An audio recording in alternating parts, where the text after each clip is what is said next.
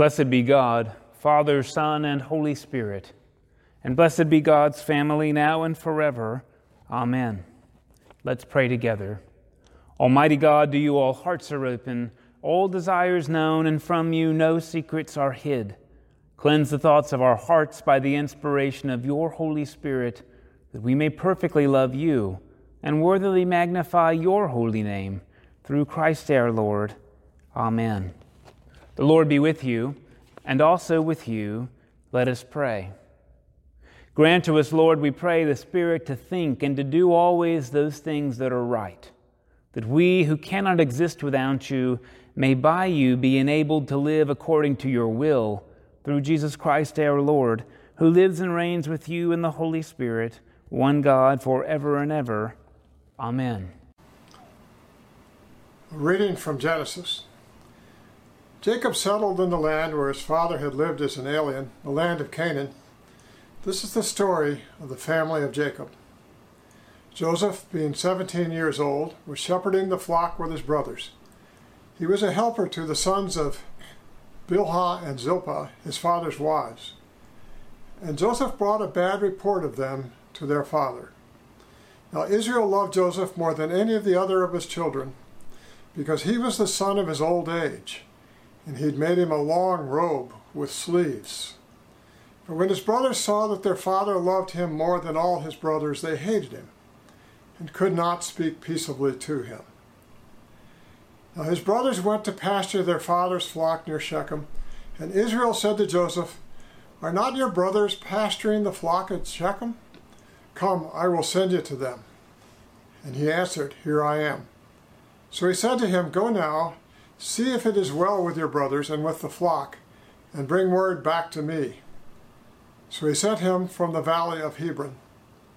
He came to Shechem, and a man found him wandering in the fields. The man asked him, "What are you seeking?" "I'm seeking my brothers," he said. "Tell me, please, where they are pasturing the flock." The man said, "They've gone away, for I heard them say, 'Let us go to Dothan.'" So Joseph went after his brothers. They saw him from a distance, and before he came near them, they conspired to kill him. They said to one another, "Here comes this dreamer. Come now, let us kill him and throw him into one of the pits. Then we shall say that a wild animal has devoured him, and we shall see what will become of his dreams." But when Reuben heard it, he delivered him out of their hands, saying, "Let us not take his life." Reuben said to them, "Shed no blood. Throw him into this pit here in the wilderness, but lay no hand on him, that he might rescue him out of their hand and restore him to his father." So when Joseph came to his brothers, they stripped him of his robe, the long robe with sleeves that he wore, and they took him and threw him into a pit. The pit was empty. There was no water in it. Then they sat down to eat, and looking up they saw a caravan of Ishmaelites coming from Gilead, with their camels carrying gum, balm, and resin, on their way to carry it down to Egypt. Then Judah said to his brothers, "What profit is it if we kill our brother and conceal his blood? Come, let us sell him to the Ishmaelites, and not lay our hands on him, for he is our brother, our own flesh." And his brothers agreed. When some Midianite traders passed by, they drew Joseph up, lifting him out of the pit, and sold him to the Ishmaelites for 20 pieces of silver. And they took Joseph to Egypt. The word of the Lord. Thanks be to God. Psalm 105. Give thanks to the Lord, and call upon God's name. Make known the deeds of the Lord among the peoples. Sing to the Lord, sing praises, and speak of all God's marvelous works. Glory in God's holy name. Let the hearts of those who seek the Lord rejoice. Search for the Lord and the strength of the Lord. Continually seek the face of God. Remember the marvels God has done, the wonders and the judgments of God's mouth. O offspring of Abraham, God's servant, O children of Jacob, God's chosen. Then the Lord called for a famine in the land and destroyed the supply of bread. The Lord sent a man before them, Joseph, who was sold as a slave. They bruised his feet in fetters, his neck they put in an iron collar, until his prediction came to pass. The word of the Lord tested him. The king sent and released him. The ruler of the peoples set him free. He set him as a master over his household, as a ruler over all his possessions, to instruct his officials according to his will, and to teach his elders wisdom. Hallelujah. A reading from Romans. Moses writes concerning the righteousness that comes from the law, that the person who does these things will live by them.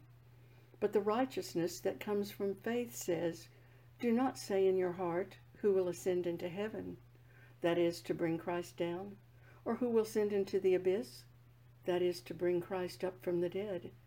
But what does it say? The word is near you, on your lips and in your heart. That is, the word of faith that we proclaim.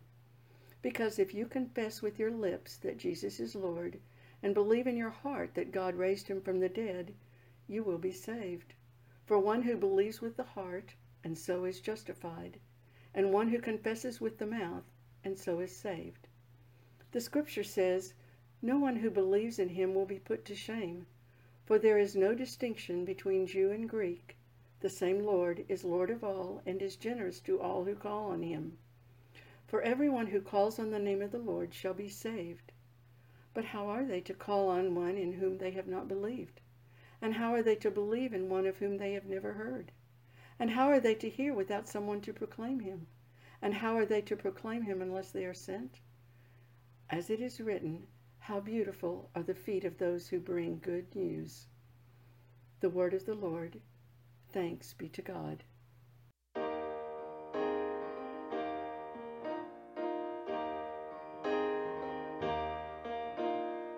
God in the darkness and God in the morning, God in the work and the pain and the play, Lord of all heaven and earth's great creator, God at beginning and end of the day, God in the tiniest infinite detail, God in the nearest and furthest away, Lord of all heaven and earth's great creator, God at beginning and end of the day, God at beginning and end of the day.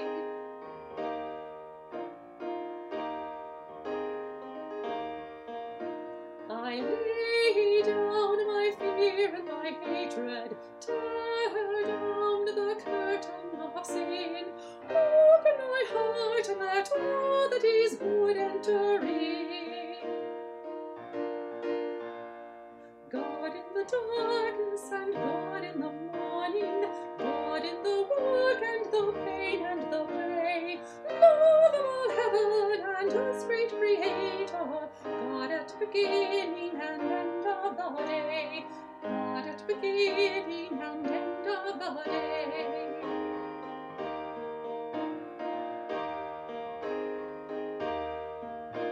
I lay down my heart so weary and gaze on God's presence with awe.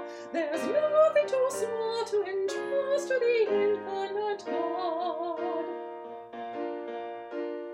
God for the humble and weak and bewildered, God for the nearest and farthest away, Lord of all heaven and earth's great creator, God at beginning and end of the day, God at beginning and end of the day.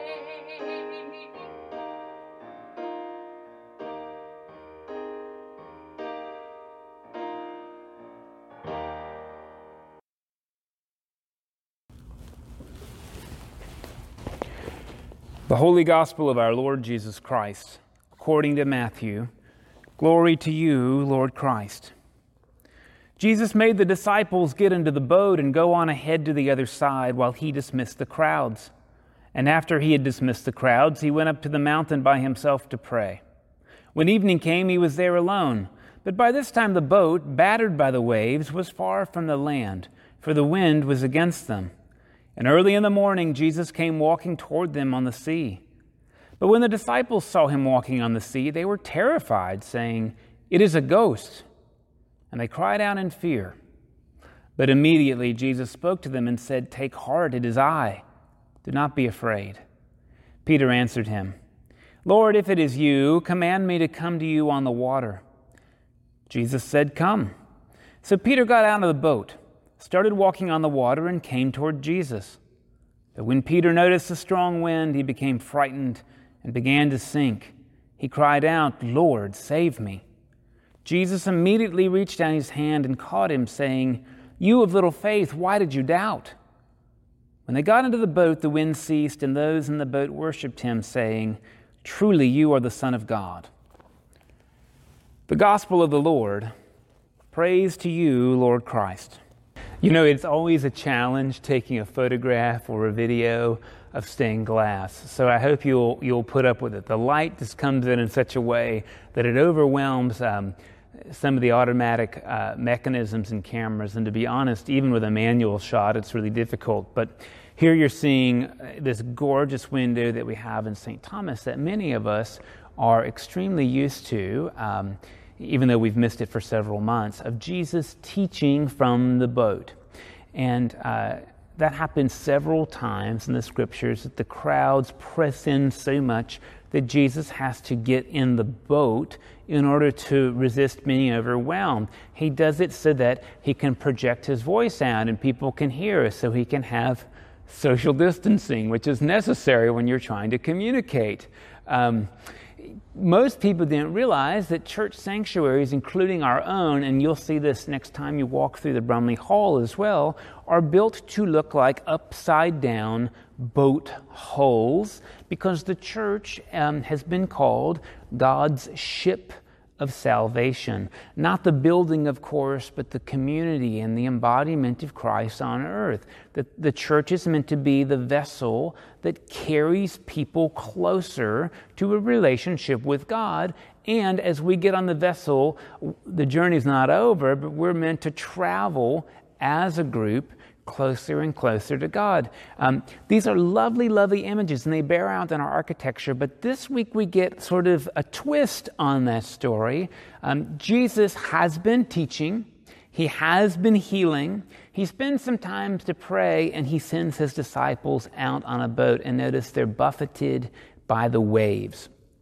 It's really, really helpful to say throughout the Bible that water is an image for chaos, for things not being settled. Sometimes water can be an image even for evil, or for the forces that really threaten people's dignity or threaten community. Forces like hierarchy or classism. These are some of the things that can show up. Racism or ageism, or ethnocentrism. These are some of the forces of chaos that can be represented by water. And notice in the story, the disciples are in the boat, the thing that's supposed to move them closer to the Lord, and they're being buffeted by these forces, and they're not making much progress. So Jesus comes out in the morning, and he is doing something really quite incredible. He's not just walking on top of water, which would be, of course, a physical miracle. He is doing something that is theologically miraculous. He's walking on top of the forces of chaos and oppression.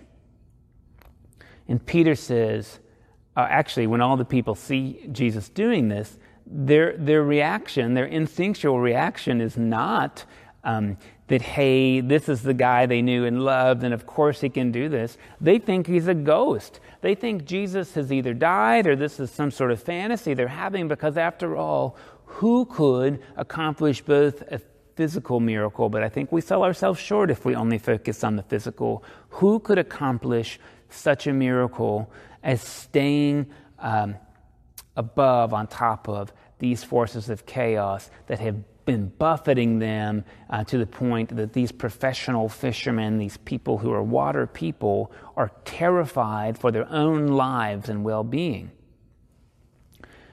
Jesus says, it's me. Don't be afraid. I want to suggest to you, we might need to hear that in a new way ourselves. Peter says, if it's you, Jesus, if it's really you, the proof I want is that I can do what you're doing. So tell me to come out there and walk on those waves of chaos with you and not be drowned by them and not even to go under. Tell me to come out and not have to struggle just to keep my breath and tread water in the forces that are unpredictable, that alienate and isolate. I think Peter's probably onto something. Jesus, I want to be able to float in faith, even on unsteady waters, instead of having to spend all of my energy just trying to keep my mouth above the water. And Jesus says, come on out. And you know what's amazing, of course, is that Peter does. And for a moment, he is pretty successful. He stands up there. And then the most interesting thing happens. Peter notices not the waves. He notices the wind. And the wind scares him, and he starts to sink. And he says, Jesus, help, I'm sinking. And of course, Jesus lends his hand, pulls Peter out from the muck and mires of chaotic forces of alienation and isolation, and helps him get back into the boat, the ship of salvation, and go on. And when they do that, all the disciples call Jesus not just teacher, they call him Lord.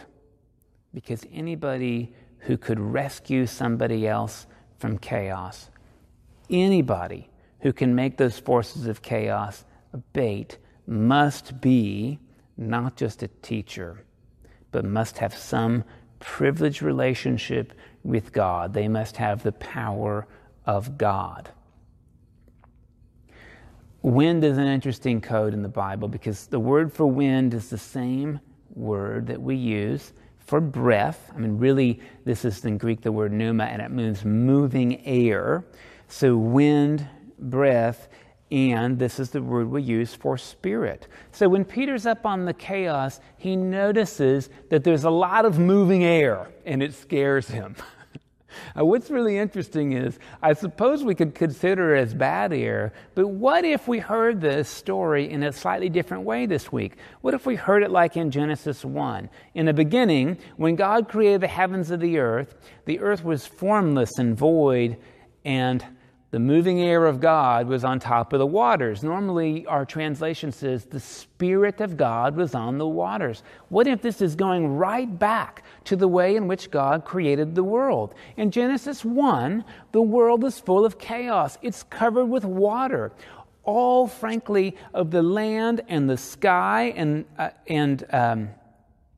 the water are one. They're not separate. There's no boundaries. And so God spends the next 7 days sorting things out, making space for life, breathing into the human being, into the animals, breathing life, and then God rests. And so I wonder if this isn't a parallel story where the disciples are in the middle of watery chaos. Peter comes out on top of the watery chaos. The Spirit is going to order it. Notice that storm's going to blow away.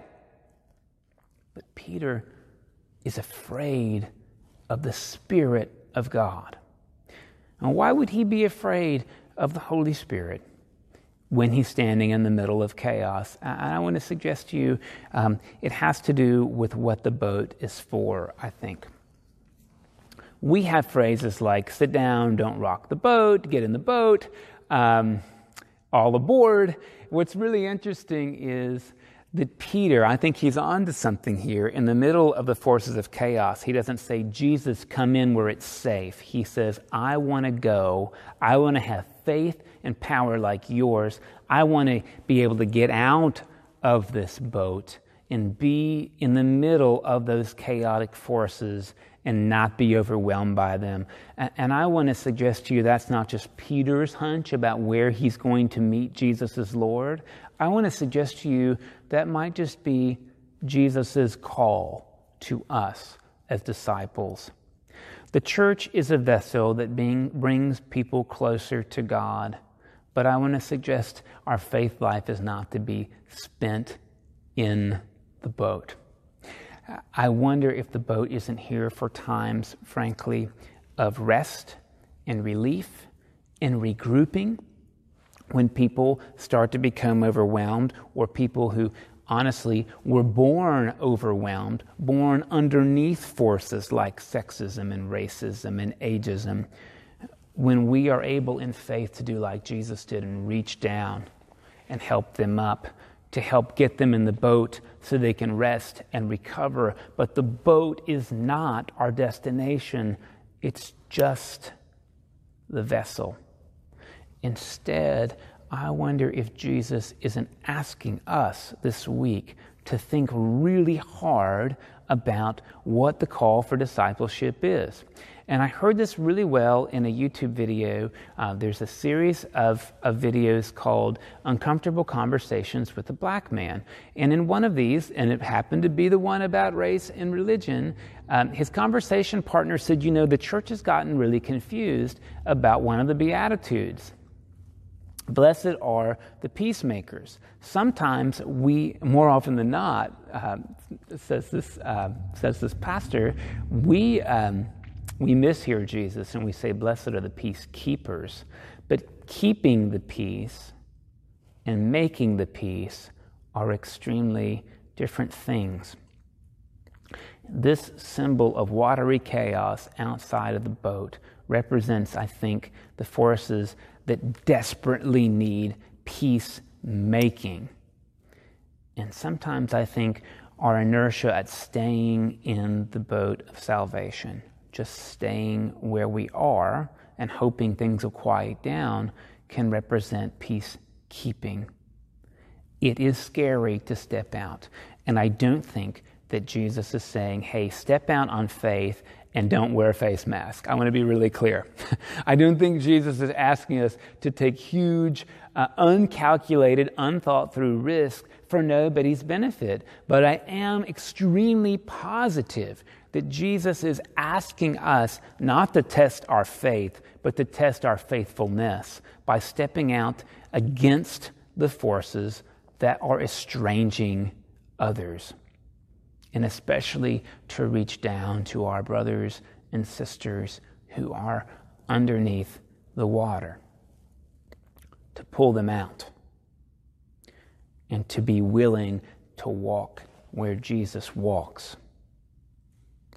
We get to hear this story in Genesis about Joseph's brothers, and Joseph comes across, to be honest, as a little bit of a brat.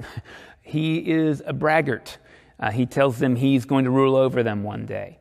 He is clearly favored by his father. His dad buys him this multicolored coat in a mostly, there wasn't even white in that world clothes, in a mostly natural colored linen, which by the way is brown, world of clothing. A coat of many colors would have been worth more than the money it took to buy it. Joseph shows blatant favoritism. And the brothers decide to punish Joseph for his favored position that honestly was engineered by his father. When I tell this story in the day school, I say they have this idea that, hey, if Joseph weren't in the way, soaking up all of Dad's love and affection, then maybe they would get more. So if they just take Joseph out, then they'll get all the love and affection Joseph had been given by Dad. And of course, that is never how these things work. The scriptures are really clear that Jacob loves Joseph because Joseph reminds him of Rachel, not because of who Joseph is. So instead of treating the system, of course, what the disciples do, Joseph's brothers, what they do is they treat a symptom. They see, look, there's the system of inequity in our family whereby our father prefers one of us to the rest of us. So here's what we'll do. We'll get rid of that one. We'll get rid of that symptom and things will get better. And another one of their brothers says, let's not get rid of him. What would be the gain in that? Let's sell him. That way he's not only gone, but we also get financial gain. This is one of those stories I want to suggest to you that is telling us how not to live, but is also, I'm afraid, deeply describing some of the natural tendencies we have when we're able to have things like boats in the middle of a stormy sea, and not everybody has one of those. This story, I think, is an indictment against us keeping peace instead of trying to make it. As we continue to read the story, these boys will never actually make peace with their father. Their father will never make peace with them. Joseph is going to make some peace later. We know that. If you've heard the story before, you know that. But I want to suggest to you, Joseph is tempted at every turn, not only to avoid making peace, but to get revenge and to destroy his brothers. And we'll get to read about that next week. This is the setup for that, though. Why Joseph can get revenge in the first place. The conversion will come next, but I want to tell you, because I know that's coming already, and you know that's coming, I want you to hear this story about being called down onto the waves in a different way in advance. Those waves are about the way we treat our brothers and sisters, be they black or white, male or female, Latinx or American natives, frankly, whether they're gay or straight, or whether they're Missouri Synod Lutherans or ELCA Christians, or they're Muslims. They're about the ways in which we handle the stress of the waves by treating symptoms instead of stepping out with Jesus and treating systems. The answers to the waters of chaos are not easy. And quite frankly, I don't think that anyone I know is able to just spend their lives on top of the chaos without sinking. But that's why we say at St. Thomas, we can do more together. And of course, my prayer is that we will. I want to give you one new frame about what we hear in Romans today. This Romans passage was one that I used to preach to people in laundromats so that they would have the same intellectual cognitive faith I would. That if you believe in your heart that Jesus is Lord and confess with your mouth, you will be saved. I want to tell you this story about the boat offers a new way to hear that story. Jesus is Lord not because of an intellectual proposition. Jesus is Lord not because faith in him gets you something you want later. Jesus is Lord because he is able to walk on top of the forces of chaos in our world, call people to join them, and support them in making all things new.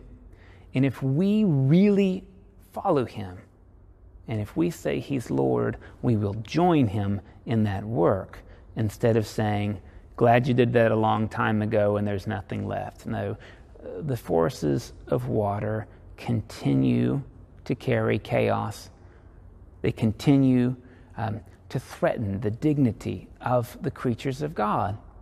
And so we are invited to hear Jesus' call, to model Jesus' faith, and to get out of the boat on behalf of other people who haven't made it in.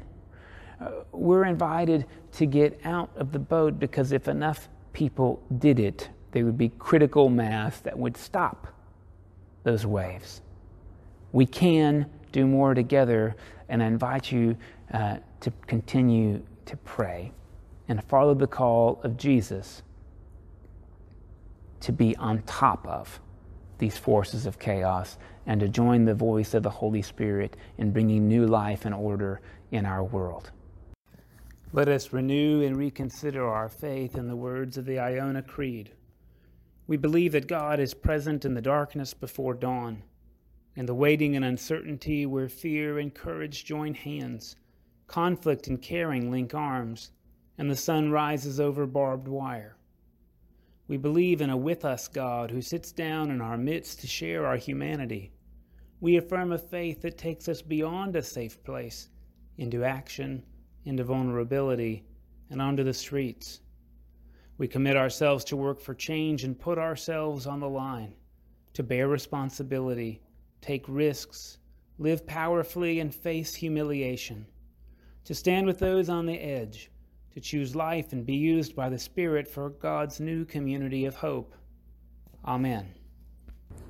The prayers of the people. Gracious God, we are your children. Your Spirit lives in us, and we are in your Spirit. Hear us, for it is your Spirit who speaks through us as we pray. Lord, hear us. Gracious God, you created the heavens and the earth. Bless the produce of our lands and the work of our hands. Lord, hear us. Gracious God, you created us in your own image. Teach us to honor all of your children.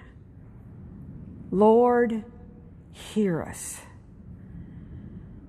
Gracious God, in your steadfast love, you provide for your creation. Grant good rains for our crops. Lord, hear us. Gracious God, you inspired the prophets of old. Grant that your church may faithfully proclaim your truth to the world. Lord, hear us. Gracious God, you sent your Son into the world. Reveal him to others through his life in us. Lord, hear us. Lord Jesus, you sent your apostles to make disciples of all nations. Bless the clergy and laity of our diocese and church, together with Andy, Hector, Jeff, Kai, in the diocesan cycle of prayer, St. Francis Temple, St. John's Marlin, St. Joseph Salado, St. Martin's Paris Cove, our bishops Justin, Archbishop of Canterbury, and Michael, our presiding bishop. Christ, hear us. Lord Jesus, for your sake, men and women forsook all and followed you. Call many to serve you in religious communities and in the ordained ministry of your church. Lord, hear us. Lord Jesus, you called your disciples to take up the cross. Deepen in each of us a sense of vocation. Christ, hear us. You prayed for your church to be one. Unite all Christians that the world may believe. Christ, hear us. You forgave the thief on the cross. Bring us all to penitence and reconciliation. Christ, hear us. You broke down the walls that divide us. Bring the people of the world to live in peace and concord. Christ, hear us.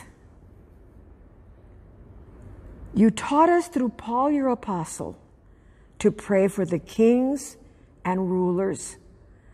Bless and guide all in authority. Christ, hear us. You were rich, yet for our sake became poor.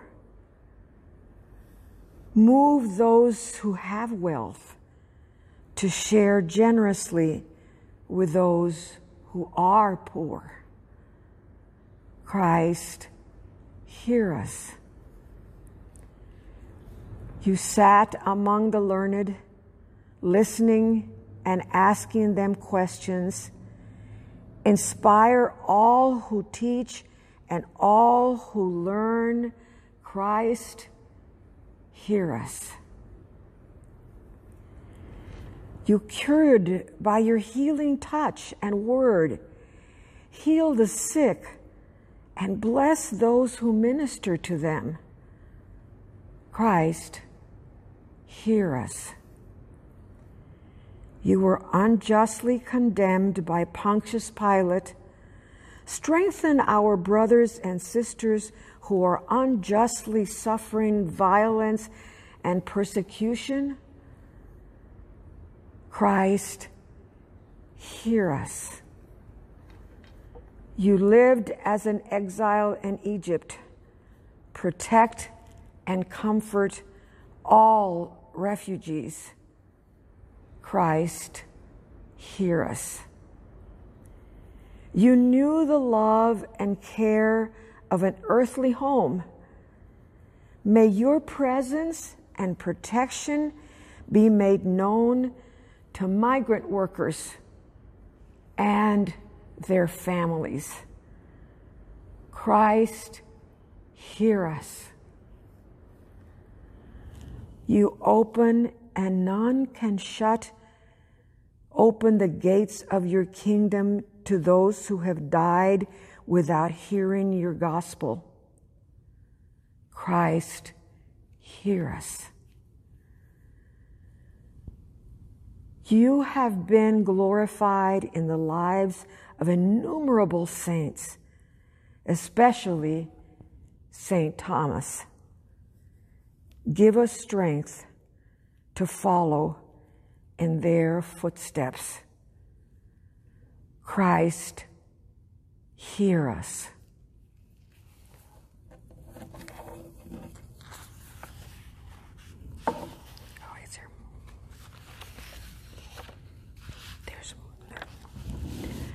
Holy Spirit, you help us in your weakness and intercede for us.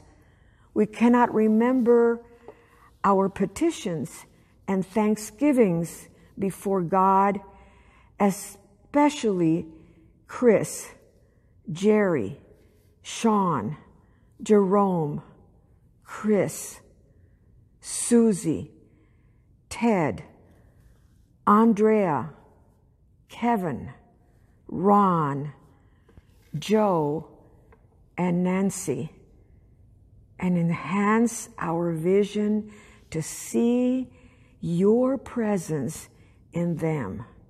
Christ, hear us. The congregation is invited to name their own celebration or petitions, silently or aloud.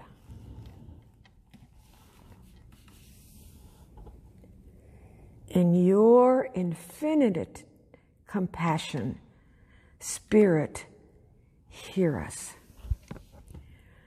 Compassionate God, make your healing and peaceful presence known to the world. Comfort those who mourn, strengthen those who are weary, encourage those in despair, and lead us all to fullness of life. Spirit, hear us. Father, we know that you are good and that you hear all those who call upon you. Give to us and all people what is best for us, that we may glorify you through your Son, Jesus Christ our Lord, who is alive and reigns through you and the Holy Spirit, now and forever. Amen. And now the peace of the Lord be always with you, and also with you. A few announcements to call to your attention. Most of these are in the e-news that comes out every Wednesday. First, just an update that on our last mobile food distribution here at St. Thomas, August 1st, we served just north of 75 cars representing 357 people.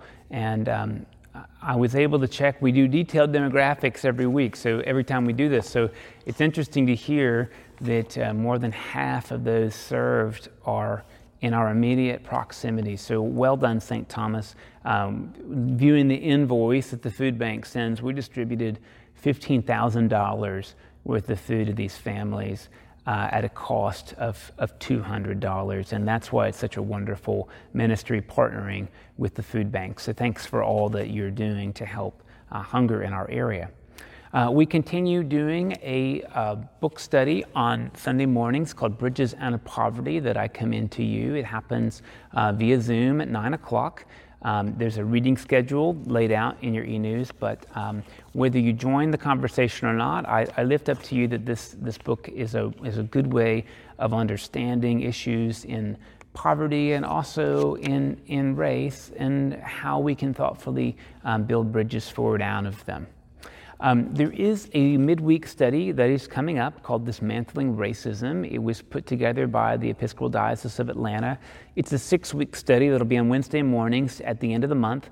If you have any interest, I have to order resources on, I think Monday the 12th, or Monday the 10th rather. So please send me an email if you're interested so I can make sure I get you a book in time. They're $7.95. And again, it's a guided resource. It's a creative and thoughtful and easy way, quite honestly, to really start having an intentional conversation about not just what can we do socially, but if there are ways in which our discipleship and the ways in which we're called to follow Jesus Christ can be tweaked to support those in need and to support ourselves as well. You'll see in your e-news as well, we are hosting a funeral to celebrate the life of Joanne Deely here on August the 15th. That funeral is open for parishioners. All of the social distancing rules will apply. There'll be Eucharist of bread only, asking everyone to wear masks, and we have taped out seats in our sanctuary to accommodate guests. And we are hoping, and you will see a sign up to this effect, to resume physical worship the following day, Sunday the 16th. And so please look in the e-news so that we can have an RSVP that allows us to make sure that we don't have more people in our capacity, but even more so, it gives us a really handy way of contacting people. Should somebody come up contagious or affected, we'll be able to tell everybody, hey, you just should know somebody at the service has been diagnosed. So I would like to ask you, please, to RSVP using Sign Up Genius. That'll be in the e-news. If you have any questions about how to do that or it's not working for you, please just email me and I'm very happy to sign you up, or as always, feel free to give a call. But again, we're aiming for August the 16th for our return. 2 services like we have been doing in the past at 8 a.m. and at 2:30. St. Thomas School is going to be back in session physically August the 18th. We're, as a religious school, we are exempt from the county order to wait until September 8th. But this is not being done in a cavalier way. We have zoned off our classrooms and our bathrooms to limit contact and exposure. Our students will be wearing masks initially all day long, except when they're outside and are distanced on the playground. and we have separate drop-offs and pickups through zones.